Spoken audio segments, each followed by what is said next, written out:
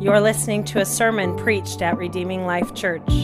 It is so good to be back. I was in Nashville last week with one of our mission partners. They have a great mission team of high school students and their parents. They have families coming to do mission with us this summer, so that's going to be an exciting time. I really missed you guys. And now I'm looking around the room. I see some faces of people I haven't had a chance to meet yet. I'm Pastor Brian. That was Pastor Josiah. He's headed back with the kiddos. He's our family pastor here. I'm excited to get back into Romans. We're going to be in Romans chapter 5, verses 6 through 11. So if you have a Bible or an electronic device and you want to make your way there, great. If you want to use one of those Bibles under the seat or in front of you somewhere, that's going to be on page 1000 in those pew Bibles. Let's go ahead and take a look at God's Word as we continue in our series through Romans. Romans chapter 5, starting in verse 6. For while we were still helpless, at the right time, Christ died for the ungodly. For rarely will someone die for a just person, though for a good person, perhaps, someone might even dare to die. But God proves his own love for us in that while we were still sinners, Christ died for us. How much more then, since we have now been declared righteous by his blood, will we be saved through him from wrath? For if, while we were enemies, we were reconciled to God through the death of his Son, then how much more, having been reconciled, will we be saved by his life? And not only that, but we also rejoice in God through our Lord Jesus Christ, through whom we have now received this reconciliation. Would you pray with me? Lord, as we look to what you have in your word for us, encouragement, correction maybe, Lord, training, or whatever it is that you would speak to us, it's my humble request that you speak to us in terms we can understand, that you would open our ears, that you would help us to see, and God, that this morning we would encounter you in your word and be changed by it. So thank you for the opportunity now to hear from you. Lord, please help us to understand exactly what it is that you have for us. Help me to preach this in a way that honors you and helps us. It's in Jesus' name. Amen. Well, so while I was out, I watched the service on the live stream, which I'm thankful for that. And we saw that Pastor Josiah preached Romans chapter 5, verses 1 through 5. And in there, verse 1 says, since we have been declared righteous by faith, we have peace with God through our Lord Jesus Christ. Verse 2 says, we rejoice in that peace. And then verse 3 says, not only that, but we also rejoice in our afflictions, because we know that affliction produces endurance, endurance produces proven character, and proven character produces hope. When I examine my own heart, as I think about what Pastor Josiah preached, as I think about the text, and I look deep, I do some self-reflection, I don't think that I am resting much in this hope, this biblical hope. I don't find myself comforted in the peace that the Bible says Christians should have. Maybe you saw the story of Andrew Thorburn last week. Maybe more so if you're a sports fan. I'm not, but for the reasons of this story, it caught my attention. On Monday, Andrew Thorburn was appointed the CEO of the Essendon Football Club in Australia, and that's not this kind of football. That's this kind of football. It's a big deal. It's a big team. It was really exciting, and yet immediately the social media controversy erupted. It exploded all over the internet, all over the place, and by Tuesday, Thorburn was forced to resign. The controversy was over a 2013 sermon preached by Thorburn's pastor. The topic of that sermon was homosexuality, and the social media mob also found some comments from the church about abortion. See, the church claims that the Bible says homosexuality and abortion are sins, and we as a church would agree that the Bible does indeed say that. Australia, on the other hand, finds that unforgivably offensive. Thorburn serves as the chairman of their lay leadership team. But he didn't even take a strong stance with the church. Instead, trying to keep his job in some way, he said that the 2013 sermon in question was before he was in leadership. And then he even said, just for good measure, he doesn't always agree with what is preached at his church. That didn't matter. That didn't change a thing.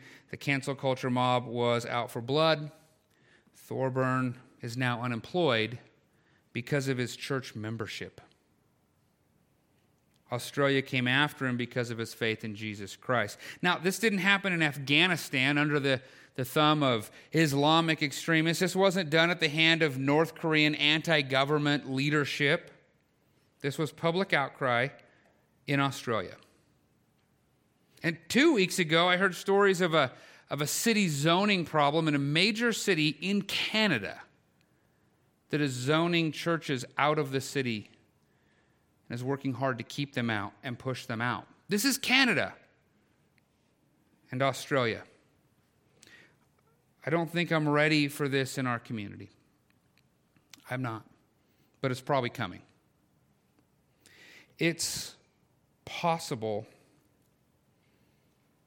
maybe likely, that your beliefs, maybe even your church membership at this church, will bring this kind of thing to your doorstep.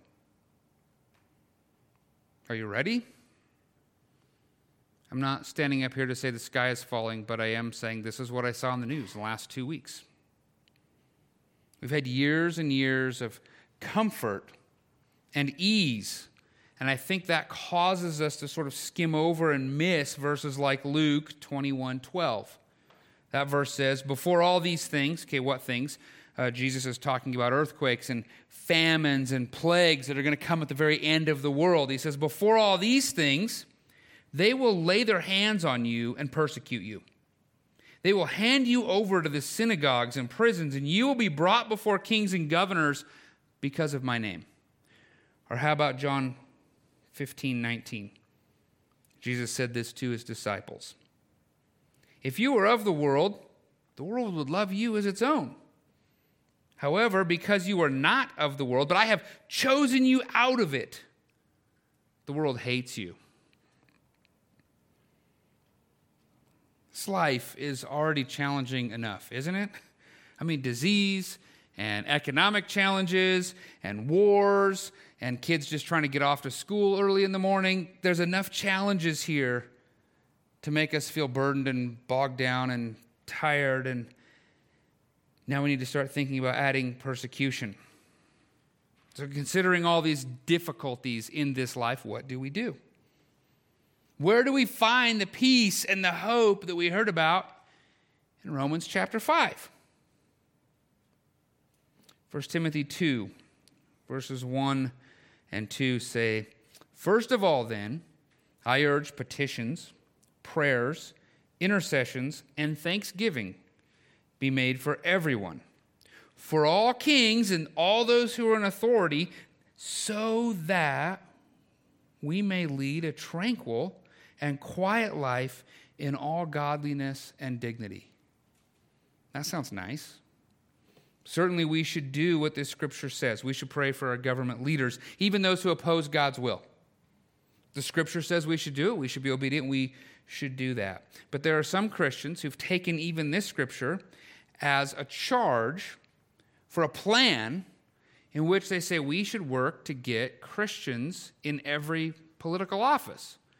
We need to get a Christian president elected, and we need to get Christian senators and representatives and governors all the way down to the local school board slots. That's going to do it. Now, that'd be nice for sure. I think that'd be fantastic if we had godly men and women in these positions of leadership. I think we should pray for that. And I think we should pray for it often. And I also think we should vote for godly men and women who reflect God's character and God's will. Any opportunity we have. We can't always do that, but I think we should as much as possible. But I don't see how getting the right people in public office is God's plan for Romans 5, peace and hope. Here's why. 3 reasons. Up until about 200 years ago, voting wasn't even an option for Christians. People in the world didn't vote for their leaders. That's a new concept for the most part. And it's still not an option in North Korea and many, many, many other places around the world. I don't know of any circumstance where Peter ever could have saw an election where he could have voted against Nero. Like, this isn't a reality within normal Christianity. Number two, how is this plan going to work where there's a world who hates Christianity, who hates Jesus, and is anti-Christian? That's the majority of the world. How in the world is an election going to bring solutions in that concept when a majority tends to rule in elections? This is the attitude in almost every place in the world. Number three, probably the biggest reason, it was God who put every leader on the planet, good or bad, into power. Romans 13:1 says, "Let everyone submit to the governing authorities, since there is no authority except from God, and the authorities that exist are instituted by God." Elections and politics cannot possibly be the plan for us to have Romans 5 peace and hope. We should pray and we should hope that there might be some change for good in this world there, but that can't be the master plan for us to have peace and hope. When I look into the challenges of the world, when I just look out there, I start praying like the Apostle John at the end of Revelation. Right? Come, Lord Jesus, come. Do you ever pray like that? What's the holdup? When are you coming? Lord, please. Are you ready for Jesus to come back? I know I am.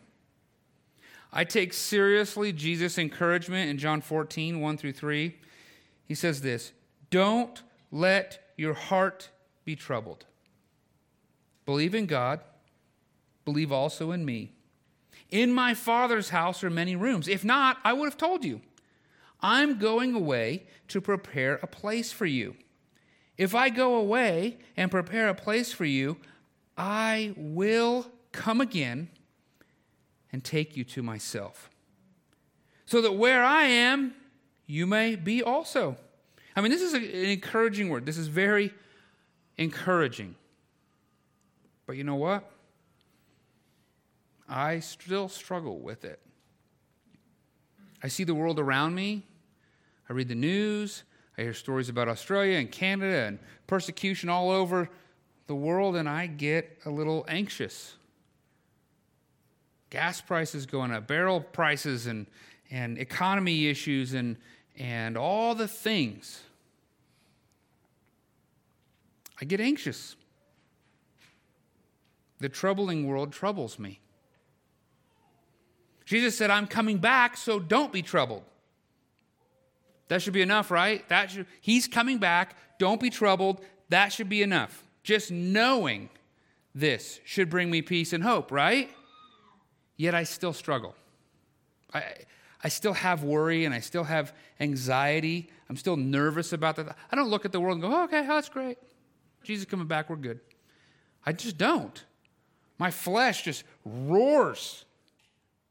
And I feel that anxiety. The temptation that kicks up when things start to get a little extra hard is to try to find out about when he's coming back, because I'm impatient. Lord, when? We got to figure this out. How he's coming back, so I could be looking for all the stuff. I want to know all the details. The temptation is to just dig in, because I think we think there's going to be a sense of comfort if we can know everything about his return.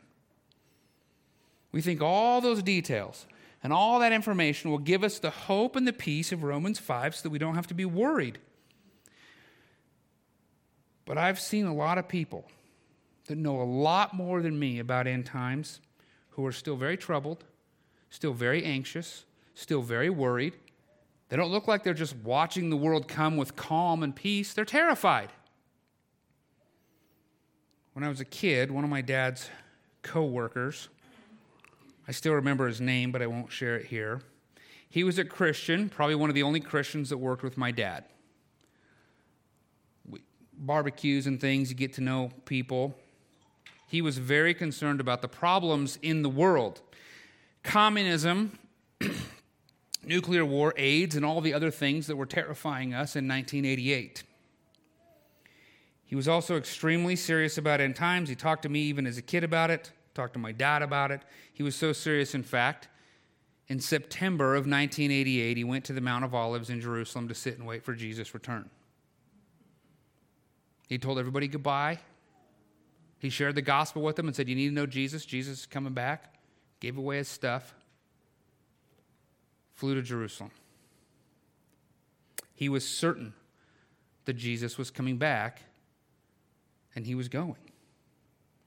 He had put so much hope in Jesus' return that he refused to believe Matthew 28:36.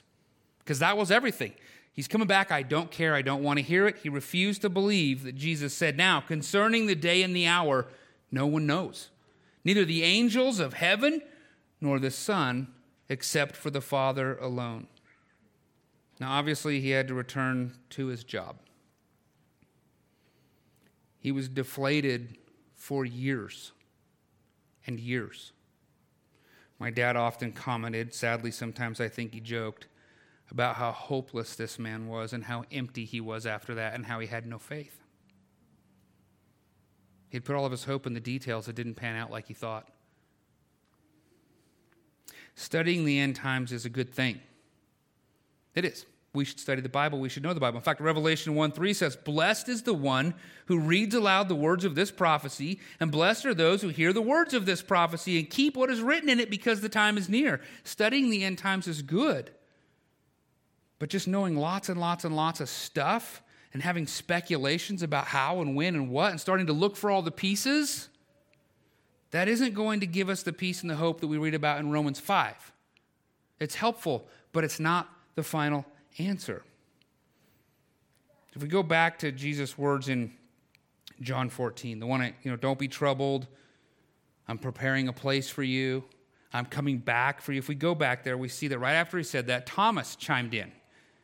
Thomas chimes in. He says, Jesus, I don't know how to get where you're going. How are we going to get to where you are? How are we going to get to this place you're preparing for us? We don't know the way.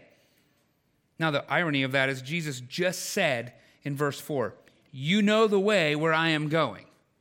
And then Thomas says, no, we don't. Nope. No idea. Which it really even shouldn't matter if we don't know the way, because Jesus also said, I will come and take you myself. So Thomas is there like, we don't know how to get there. We don't know what's going on. What do we do? Jesus graciously answers Thomas. He's like, okay, you're kind of panicked, Thomas. You're worried, you're anxious. So we answered Thomas's question, and he said, I am the way. That's why you know. You know me, you know the way, you can trust me. I am the way, the truth, and the life. No one comes to the Father except through me. Jesus is the way. I think a lot of us are still troubled, myself included, because we're still asking Thomas's question. I don't know the way. I'm worried about what I see out there. And I want out of here. I don't want this. And I don't know the way to get away from all this.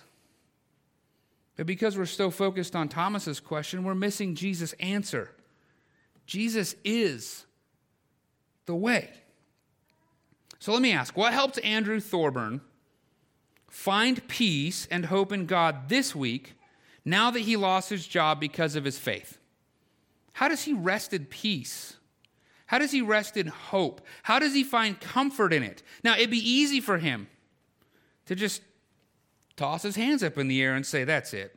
I'm sick of this. I'm sick of the world. I don't know the way. I'm just going to camp out and just wait for Jesus to come and get me. I just want out of here. I'm gone. That's my only hope and peace. I'm just hoping for that, and otherwise I'm going to sit here miserable, worried, freaked out, in tremendous anxiety. I'm out of here. Now, we might do the exact same thing if we're in Andrew Thorburn shoes. So let's not be hard on that guy. Some of us might be doing that right now, even if you didn't lose your job because of your faith. Some of us might be feeling exactly the same way, and we'd be in good company, I think. The Apostle Paul wrestled with this question. He struggled with this. He's like, man, I want out of here. Which, for good reason. That guy was beat multiple times, shipwrecked multiple times, arrested, put in chains, bit by a snake, hauled in front of Caesar, hauled in front of the kings, lowered out of a wall in a basket because people were trying to kill him. This dude did not have an easy ministry.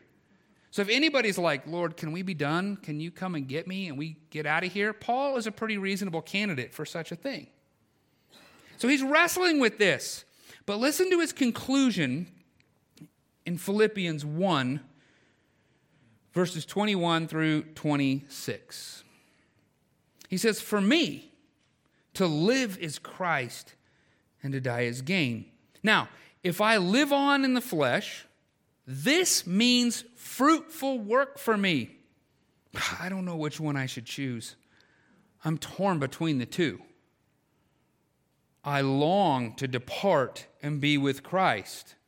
You can just hear his struggle in this. You can feel it because you probably feel it. I long to depart and be with Christ, which is far better. But to remain in the flesh is more necessary for your sake. Since I am persuaded of this, I know that I will remain and continue with all of you for your progress and joy in the faith, so that because of my coming to you again, your boasting in Christ may abound. What kept Paul going in this crazy world? Where did Paul find his peace and find his hope to keep going through all this? Now, it's easy to say that Paul's motivation was for those who needed to hear the gospel. It's easy.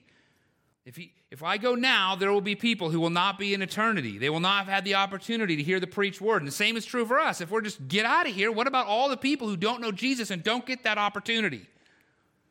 That's easy to see his motivation. It's a wonderful reason to say, man, I want to stay in this difficulty like a firefighter running into a burning building to proclaim the gospel to my kids who don't know Jesus, to my family members who don't know Jesus, to all those who will suffer, all those who are struggling because they don't know Jesus. That is a very reasonable and fair motivation that Paul has here.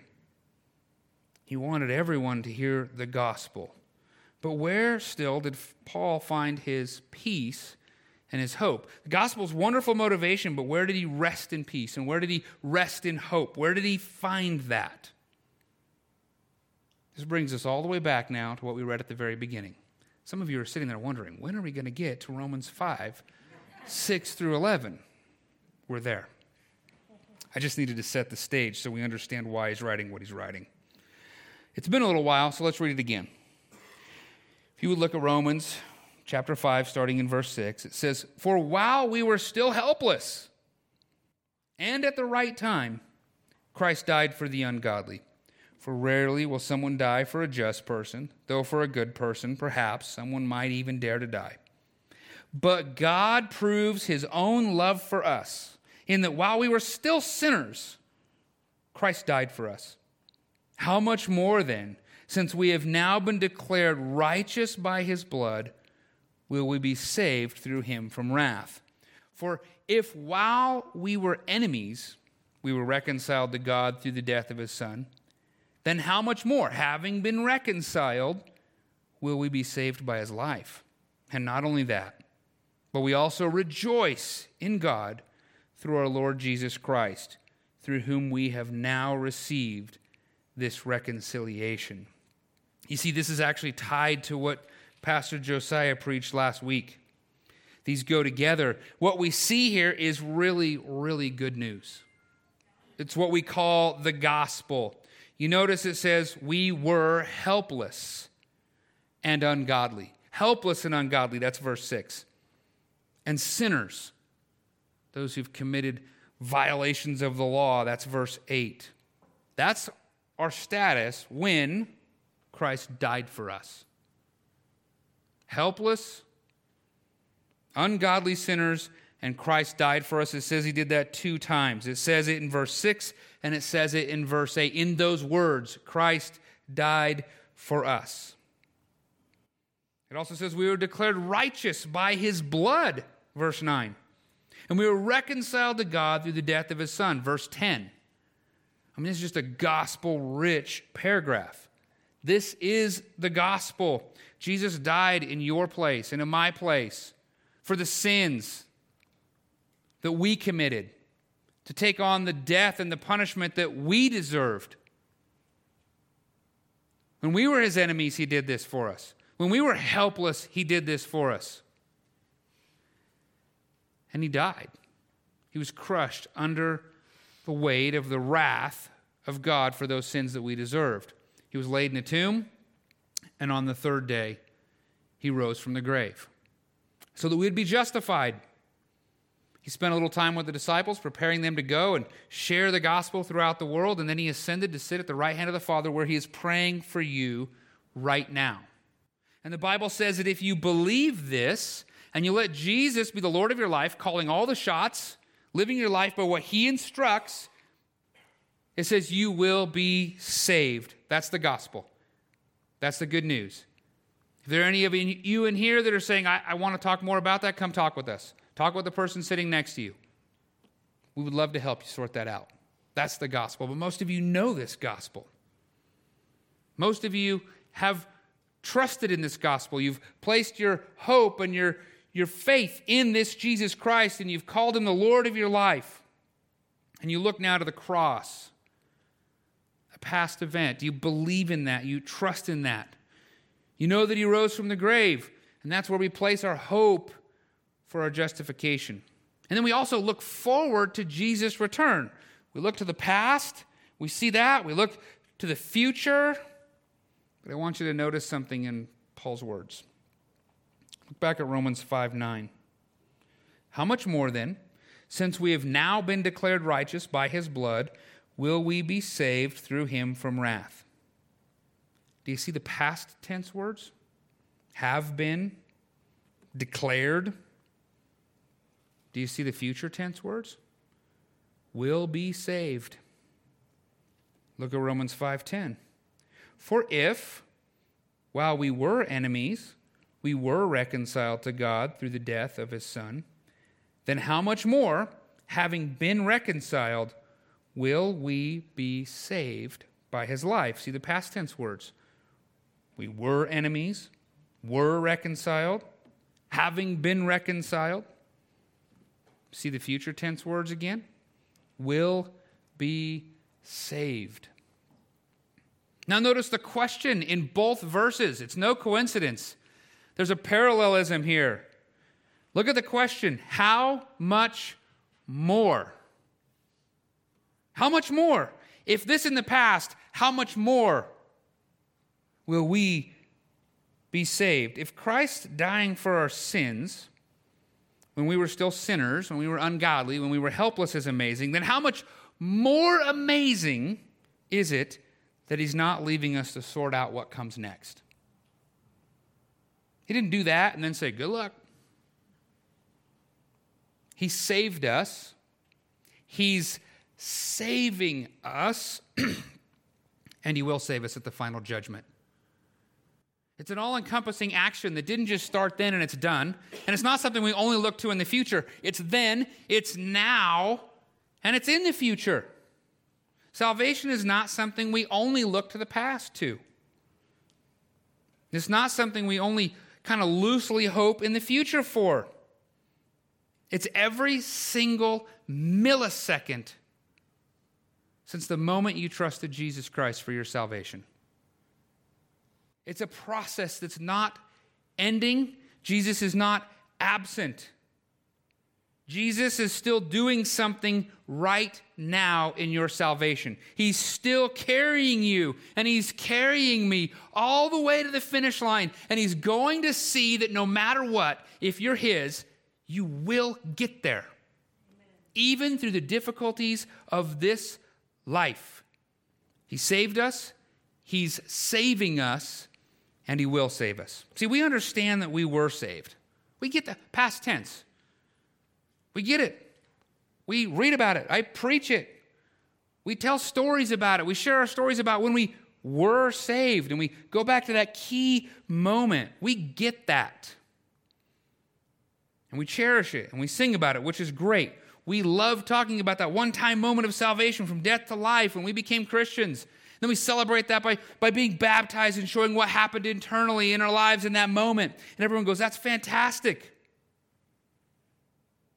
But we end up troubled and worried and in tremendous anxiety because we fail to realize that Jesus is carrying us right now. He's still saving you right now. He's saving us. Even if you're in one of life's big storms, or even if you look out to the world and you see stormy waters, maybe the storm you see in Canada and Australia, you go, that's coming here. Maybe you see that storm coming. You need to remember something. Jesus is in the boat with you. You remember the account in Matthew 8, 23 through 27. Huge storm. Jesus is like, let's go to the other side of the lake. I'm like, okay, he knew. I mean, he had to have had the weather forecast because he's God. He gets out on the water, a huge storm. People who were accustomed, some of them, accustomed to being out on the water in boats, said, we are dying. The storm is going to kill us. This is going to capsize us. It's more than we can handle. Where was Jesus? He was snoozing. He was asleep.